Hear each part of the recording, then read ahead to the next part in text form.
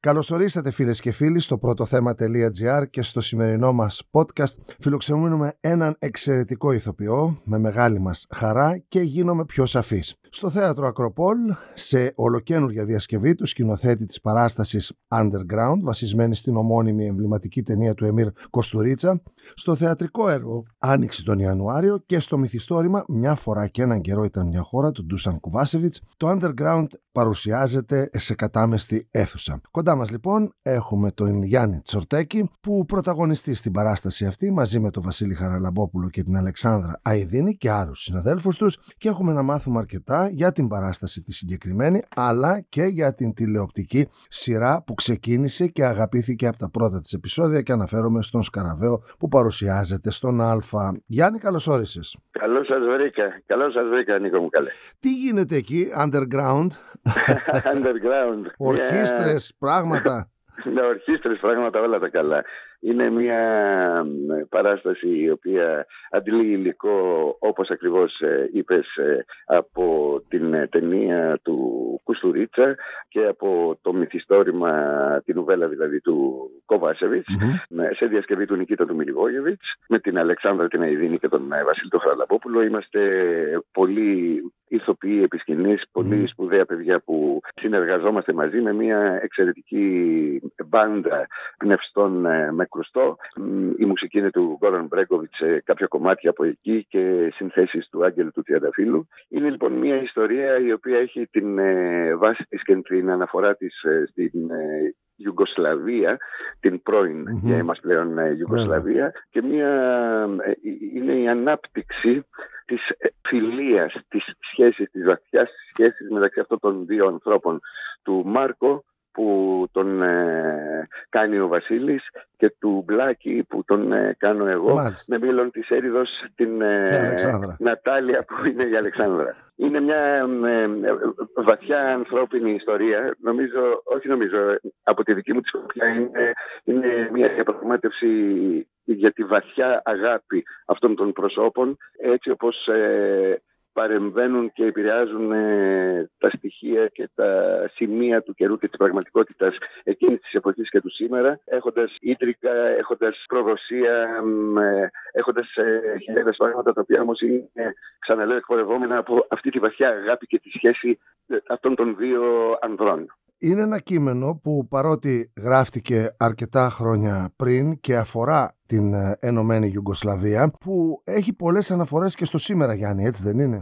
Ναι. Δεν θα πω ότι είναι κλασικό, γιατί δεν μπορεί να χαρακτηριστεί ως τέτοιο, αλλά ένα κλασικό έργο είναι διαχρονικό. Από αυτή την πλευρά, με αυτή την έννοια, είναι κλασική δραματουργία του Κοβάσεβιτς πάνω στην νουβέλα και τελικά πάνω στην ταινία του Κουστουρίτσα, διότι η προδοσία, ας πούμε, είναι ένα χαρακτηριστικό του ανθρώπου. Οπότε από αυτή την πλευρά γίνεται ένα κλασικό μοτίβο το οποίο διαπερνά τους αιώνες, τις εποχές και όλες τις κοινωνικές τάξεις από τότε, από πριν δηλαδή, τότε στο τώρα, το πώς αντιλαμβάνονται οι άνθρωποι την κάθε στιγμή, τι θεωρούν καλό, τι θεωρούν μη καλό, τι θεωρούν σωστό ή μη σωστό. Από αυτή την άποψη είναι κλασικό, αλλά επιμένω σε ένα πράγμα, στο ότι η ιστορία αυτή βασίζεται κυρίως στη βαθιά αγάπη των ανθρώπων μεταξύ τους. Μάλιστα. Στη βαθιά αγάπη αυτών των δύο ανδρών.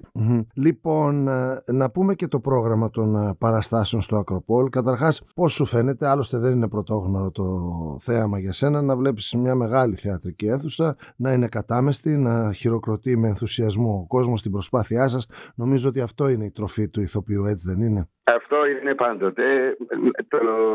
Να βλέπεις το αποτέλεσμα αυτής της εργασίας που παράγεις κάθε στιγμή να έχει τέτοιο αντίκρισμα. Το θέατρο είναι γεμάτο, ο κόσμος ανταποκρίνεται, το έργο έχει όλα τα στοιχεία μέσα. Δηλαδή έχει το κωμικό στοιχείο, το οποίο είναι δραματικό επί της ουσίας, αλλά είναι κωμικό. Έχει το δράμα του, δηλαδή είναι και είναι μια πολύ δυνατή, πολύ πυκνή ενεργειακά ιστορία. Σε αυτό βοηθάει πάρα πολύ η ζωντανή μουσική, φυσικά. Ασφαλώς. Το ότι με αυτή τη μουσική, με αυτό το ηχόχρωμα, με αυτό το πνεύμα αυτής της μουσικής έχουμε άμεση συγγένεια σαν λαός. Και το ταξίδι που γίνεται είναι ένα παραμύθι από το τότε στο τώρα, με ενδιάμεσους σταθμούς ο καθένας σε όλη του τη ζωή. Αυτό. Άλλωστε, όπως είπες, έχουμε με αυτή τη μουσική πολλούς συνδετικούς κρίκους σαν λαός. Τραγούδια πάρα πολλά και του Μπρέγκοβιτς έγιναν και στα ελληνικά και αγαπήθηκαν. Τα κρουστά και τα πνευστά δεν λείπουν από τα πανηγύρια της χώρας μας. Βέβαια. Έτσι, δεν γίνεται πανηγύρι χωρίς τρομπέτες, χωρίς τρομπόνια, σαξόφωνα και όλα αυτά. Λοιπόν, να πω πολύ γρήγορα την ταυτότητα της παράστασης, ότι η μουσική, όπως είπαμε, είναι από την ταινία Undreground του Μπρέγκοβιτς, η διασκευή και η συνοθεσία του Νικίτα Μιλιβόγιεβιτς, με τον Βασίλης ο Χαραλαμπόπουλος έχει ξανασυνεργαστεί μαζί του, την προσαρμογή κειμένου στα ελληνικά και τη διερμηνία Ισμίλη Ραντούλοβιτς, τα κείμενα ο Γιώργος Μακρύς, τα σκηνικά Μανώλης Παντελιδάκης, κοστούμια η Λένια Δουλαδύρη, την κίνηση και τις χορογραφίες η Αμάλια Μπένετ, τα φώτα ο Λευτέρης Παυλόπουλος, η Εθνική Ελλάδος είναι από τους συνεργάτες. Εξαιρετικοί συνεργάτες, ένας προς έναν. Οι ηθοποιοί είναι αρκετοί, δεν έχουμε και το χρόνο να τους αναφέρουμε και βεβαίως... Μπορεί να μην έχουμε το χρόνο, αλλά θα πρέπει να τους αποδώσω τα εύσημα, γιατί είναι εξαιρετικά παιδιά σε επίπεδο ποιότητας ανθρώπων, αλλά και σαν ηθοποιοί, και έχουμε κάνει μια ομάδα που και το απολαμβάνουμε και το διασκεδάζουμε και το φροντίζουμε, και αυτό αποδίδει. Ωραία. Εγώ δεν θέλω λοιπόν να τα αδικήσω αυτά τα παιδιά. Είναι ο Γιώργος Μακρύς, ο Κωνσταντίνος Πλεμένος, ο Αλέξανδρος Βιδαλάκης, ο Εμμανουήλ Κοντός, ο Νίκος Παπαδομιχελάκης, ο Νίκος Τσιμάρας, η Χριστίνα Κυπρέου, η Νικολίτσα Ντρίζη, ο Νίκος Μιλονόπουλος, ο Στράτος Νταλαμάγκος, ο Φίλιππος Πατσούρης και η Αγνή Μοίρα, και η ορχήστρα είναι ο Μενέλαος Μωραΐτης τούμπα, Σπύρος Νίκας σαξόφωνο, Κώστας Σαπούνης τρομπέτα, Βασίλης Παναγιωτόπουλος τρομπόνι και Περικλής Κατσότης κρουστά. Τώρα... Πολύ χαίρομαι που τις αναφέραμε. Πολύ έπρεπε. Λοιπόν, το πρόγραμμα θέλω να με διορθώσει αν έχει κάτι αλλάξει. Τετάρτη στις 7, Πέμπτη στις 8, Παρασκευή στις 9, Σάββατο 6 παρατέταρτο και 9 και Κυριακή στις 7. Ακριβώς. Ωραία. Και τώρα πώς γίνεται μέσα σε αυτό το εξαντλητικό θεατρικό σου πρόγραμμα? Πού χώρεσε και μπήκε ο Σκαραβαίος με τα γυρίσματα που όλοι ξέρουμε τα τηλεοπτικά είναι εξαντλητικά, και ας τα πάρουμε τα πράγματα από την αρχή. Ναι. Τι έχουμε εδώ? Καταρχάς να πω ότι χαίρομαι πάρα πολύ. Είναι καλή μου φίλη Ευτυχία Γιαννάκη που γράφει το σενάριο. Είναι εξαιρετική συγγραφέας αστυνομικών μυθιστορημάτων. Έχει γράψει 2 εξαιρετικές τριλογίες και θα έλεγα ότι ειδικεύεται στο νουάρ, εάν περί αυτού πρόκειται. Τι έχουμε λοιπόν στο Σκαραβαίο? Αρχίζει γενομένης από την εξαιρετική Ευτυχία, που και εγώ την εκτιμώ, γιατί τη γνώριζα δηλαδή ως αναγνώστης μέσα από τα βιβλία της.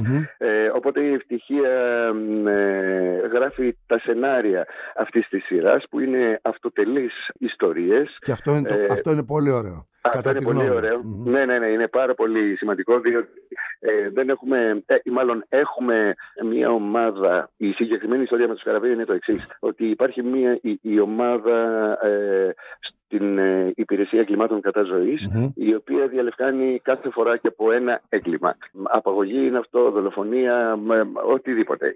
Οπότε αυτό είναι το όχημα για το κάθε επεισόδιο. Έχουμε λοιπόν σε κάθε επεισόδιο μία αυτοτελή ιστορία που ξεκινάει και ολοκληρώνεται εκεί. Δεν περνάει στο δεύτερο. Αυτό όμως το οποίο περνάει στο δεύτερο, στο επόμενο επεισόδιο, είναι κάποια στοιχεία από τη ζωή αυτών των προσώπων.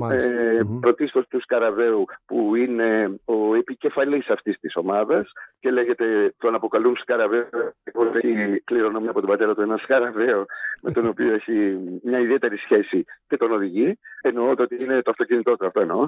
Οπότε ταυτόχρονα και τη ζωή του Σκαραβαίου με τα πολύ στενά του πρόσωπα, τη μάνα του, την αδερφή του, τους συνεργάτες του, την προσωπική του ζωή. Όπως έρχεται από το παρελθόν και έτσι όπως επηρεάζει το παρόν του, είτε στην υπηρεσία είτε εκτός υπηρεσίας. Μάλιστα. Εδώ διαβάζω στην περιγραφή του ρόλου σου, μας τον ανέλυσες με εξαιρετικά γλαφυρό τρόπο, ότι ο Σκαραβαίος, ο Μάρκος Αλεξίου δηλαδή, είναι χωρισμένος και έχει μια κόρη που σπουδάζει φιλολογία, με την οποία προσπαθεί να έχει επαφή, χωρίς να το καταφέρνει πάντοτε. Και εδώ μου γεννήθηκε το ερώτημα, το οποίο συνήθως, Γιάννη μου, το βλέπουμε στις περισσότερες αστυνομικές ιστορίες και όχι μόνο, όπου οι αστυνομικοί, οι οποίοι έχουν ένα πάθος με τη δουλειά τους, και έτσι πρέπει να είναι, στερούν τον εαυτό τους από τις οικογένειές τους. Και θα ήθελα να μου πεις, π.χ. Πιστεύεις ότι ένας αστυνομικός πρέπει να στεγνώσει τη ζωή του για να αποδώσει πάνω στην υπηρεσία του με βάση τα τόσα πολλά γεγονότα που έχουν να χειριστούν κάθε μέρα? Λοιπόν, η σκέψη μου πάνω σε αυτό είναι πολύ κοντά σε αυτή την ερώτηση και λίγο μετατοπισμένη από αυτήν, από την εξής πλευρά, ότι και ο αστυνομικός παράγει ένα έργο. Τώρα μιλάω ίσως και για τις πιο ειδικές υπηρεσίες, αλλά που έχουν ένα τέτοιο πολύ ενεργητικό αντικείμενο. Σωστά. Να διαχειριστούν. Εκεί πέρα προϋποθέτει ανθρώπους που πραγματικά επιθυμούν με σφοδρότητα να βρίσκονται εκεί. Οπότε αυτοί οι άνθρωποι είναι εξαιρετικά δημιουργικοί, θα έλεγα εγώ. Δεν είναι θα έλεγα, το λέω και το εννοώ, γιατί αν δεν είναι η ζωή σου με την έννοια και του τρόπου ζωής και του τρόπου σκέψης πάνω στη ζωή, αυτό δεν μπορεί να έχει ούτε αντίκρισμα ούτε εργασιακό αποτέλεσμα. Νομίζω πως δεν έχω εμπλακεί ποτέ με την αστυνομία ή με τέτοιες υπηρεσίες, αλλά φαντάζομαι από αυτά που έχω διαβάσει, από αυτά που βλέπω, από τον τρόπο που τους παρακολουθώ, ότι οι άνθρωποι αυτοί, αν δεν είναι ως ζωή αυτό το πράγμα, δεν μπορεί να ισχύσει αυτό το πράγμα. Κατ' επέκταση, ίσως να μην έχει και αντίκρισμα και νόημα αυτή η ερώτηση. Δεν μπορούν να λειτουργήσουν διαφορετικά. Το αντικείμενο τους ζητά εκεί οι παρόντες ανά πάσα στιγμή. Και αυτοί είναι σαν έτοιμοι από καιρό εκεί για να ανταποκριθούν σε αυτό. Οπότε αυτό έχει και ένα κόστος. Έχει το κόστος της προσωπικής ζωής, που το έχουν και άλλα επαγγέλματα, ας πούμε, σε πολλές περιπτώσεις. Στη συγκεκριμένη όμως περίπτωση με τους αστυνομικούς, νομίζω ότι αυτό είναι ένα κόστος το οποίο το πληρώνουν αυτοί οι άνθρωποι λίγο πιο σοβαρά από έναν μέσο πιο ήρεμο πολίτη. Έτσι πιστεύω κι εγώ, και ναι. Μιας και βλέπω, δεν θα μπορούσε ο Σκαραβαίος κι εγώ να έγραφα το σενάριο, χωρισμένο θα τον είχα, διότι με τόση δραστηριότητα δεν νομίζω ότι προλαβαίνει να κάνει οτιδήποτε άλλο. Μα το λέει και ο καημένος, όχι, ναι. Δεν το λέω, ναι, αλλά ναι.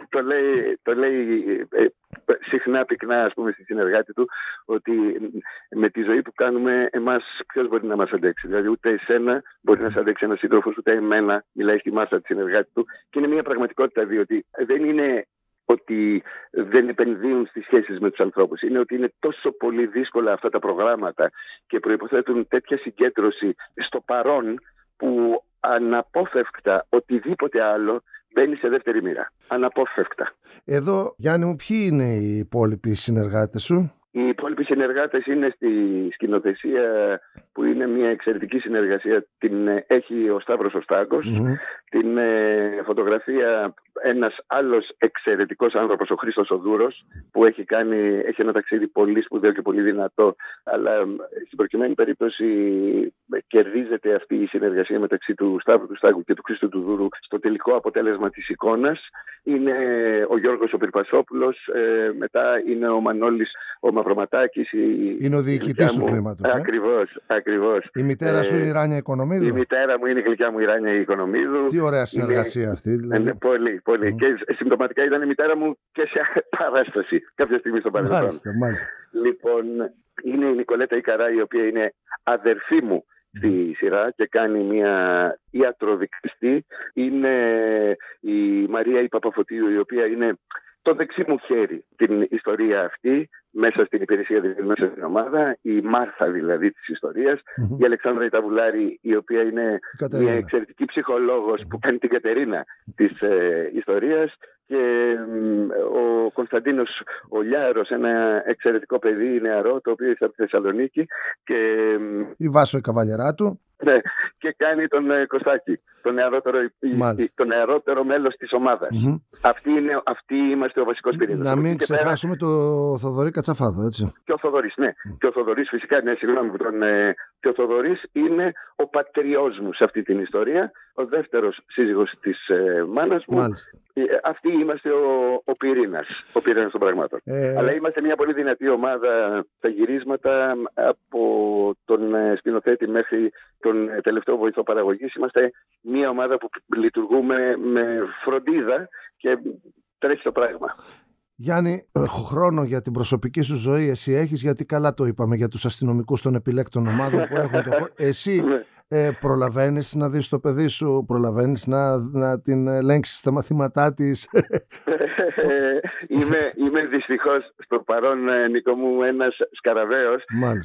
Βασικά μάλλον έτσι ήταν όλη η ζωή μου μέχρι τώρα, αλλά και τώρα είναι ακόμα περισσότερο. Χωρίς αυτό να σημαίνει βεβαίως ότι η φροντίδα και η επιμέλεια, ας πούμε, του παιδιού και η σχέση είναι κάτι το οποίο θα μπει σε δεύτερη μοίρα σε σχέση με οτιδήποτε άλλο. Άλλα μπαίνουν σε δεύτερη μοίρα. Όχι όμως αυτή η σχέση. Μιας και αν είπες ότι είμαι Σκαραβαίος και στην προσωπική μου ζωή, να υποθέσω ότι σου άρεσε το παρατσούκλι. Το οποίο... ναι. Μου άρεσε γιατί μου αρέσει πάρα πολύ. Ανέκαθεν μου άρεσε αυτό το αυτοκίνητο αισθητικά. Είχες ποτέ Σκαραβαίο? Όχι, προσωπικά όχι, αλλά είχα οδηγήσει μεγάλα χρονικά διαστήματα αρκετές φορές Σκαραβαίο, μπαινόβγαινα δηλαδή σε Σκαραβαίο, και αυτό το πράγμα ήταν επίσης ένα συμβατό στοιχείο με την όλη ιστορία. Γιάννη, και μια τελευταία ερώτηση, έτσι να βγούμε λίγο από τα επαγγελματικά, να πάμε λίγο στα ψυχαγωγικά, τα προσωπικά μας. Τελειώνει σιγά σιγά αυτή η, κατά τη γνώμη μου, άδικη τιμωρία που έγινε στους φιλάθλους, τους υγιείς φιλάθλους των γηπέδων να μην παρακολουθούν τις αγαπημένες τους ομάδες, με μια απόφαση που θυμάμαι έλεγε ο παππούς μου, πονάει κεφάλι, κόβει κεφάλι. Δεν είναι έτσι. Πώς βλέπεις φέτος την αγαπημένη μας ομάδα, την ΑΕΚ? Καταρχάς, έχεις χρόνο να την παρακολουθήσεις ή δεν υπάρχει ούτε γι' αυτό? Διαζώσεις είναι πάρα πολύ. Όχι, διαζώσεις δεν μπορεί κανένας έτσι κι αλλιώς. Ναι, εννοείται, τώρα διαζώσεις κανένας δεν μπορεί. Εννοείται ότι αν λοιπόν την παρακολουθώ, εννοείται είμαι ενθουσιώδης απέναντι στο πώς εξελίσσονται τα πράγματα. Έχω τρέφω πολύ μεγάλες ελπίδες, γιατί την ΑΕΚ την αγαπάω, πώς να το κάνουμε, ούτως ή άλλως έτσι είναι. Εύχομαι τα καλύτερα και πραγματικά νιώθω ότι μπορούμε να κερδίσουμε πολλά στοιχήματα. Πραγματικά το νιώθω. Εγώ θα πω αυτό το οποίο συζητούσα με τον φίλο μου, τον Παντελή το Θαλασσινό, ότι είναι μια ομάδα, δεν είναι εμάς το ζητούμενο των οπαδών της ΑΕΚ, των φιλάθλων της ΑΕΚ. Δεν διαλέξαμε αυτή την ομάδα γιατί θέλουμε να κερδίζει συνέχεια. Ακριβώς. Αλλά τη θέλαμε πολλά χρόνια να βρίσκεται σε σωστό δρόμο και σε σωστό μέρος, και νομίζω ότι αυτή τη στιγμή η ομάδα μας τα πληρεί αυτά. Είναι σε ένα σωστό δρόμο, είναι στο δικό της γήπεδο και νιώθουμε πολύ ευχάριστα για όλα αυτά. Άσχετα αν θα κερδίσουμε, αν θα χάσουμε, αυτά είναι μες στο παιχνίδι. Ακριβώς. Για μένα δεν έτρεχε ποτέ κανένας ανταγωνισμός. Κανένας. Πολύτος κανένας. Η απόλαυσή μου είναι η χαρά μου και η ικανοποίηση να βλέπω την ομάδα να λειτουργεί, γιατί είναι μεγάλο μάθημα σε μένα προσωπικά. Είναι μεγάλο μάθημα να βλέπω ένα ωραίο ποδόσφαιρο, το οποίο το θεωρώ πολύ δημιουργική τέχνη, και να το βλέπω από τη δική μας την ομάδα να συμβαίνει. Αυτή είναι η χαρά μου. Γιάννη μου, θέλω να σε ευχαριστήσω για αυτή τη σύντομη συνομιλία. Εύχομαι να είσαι πάντα καλά και δημιουργικός, να απολαμβάνουμε τη δημιουργική σου τέχνη, τη δική σου, γιατί έχουμε ανάγκη από καλλιτέχνες σαν και σένα, αλλά και από ανθρώπους σαν τον Γιάννη Τσορτέκη. Σε ευχαριστώ θερμά. Και εγώ ευχαριστώ, Νίκο. Να είσαι καλά.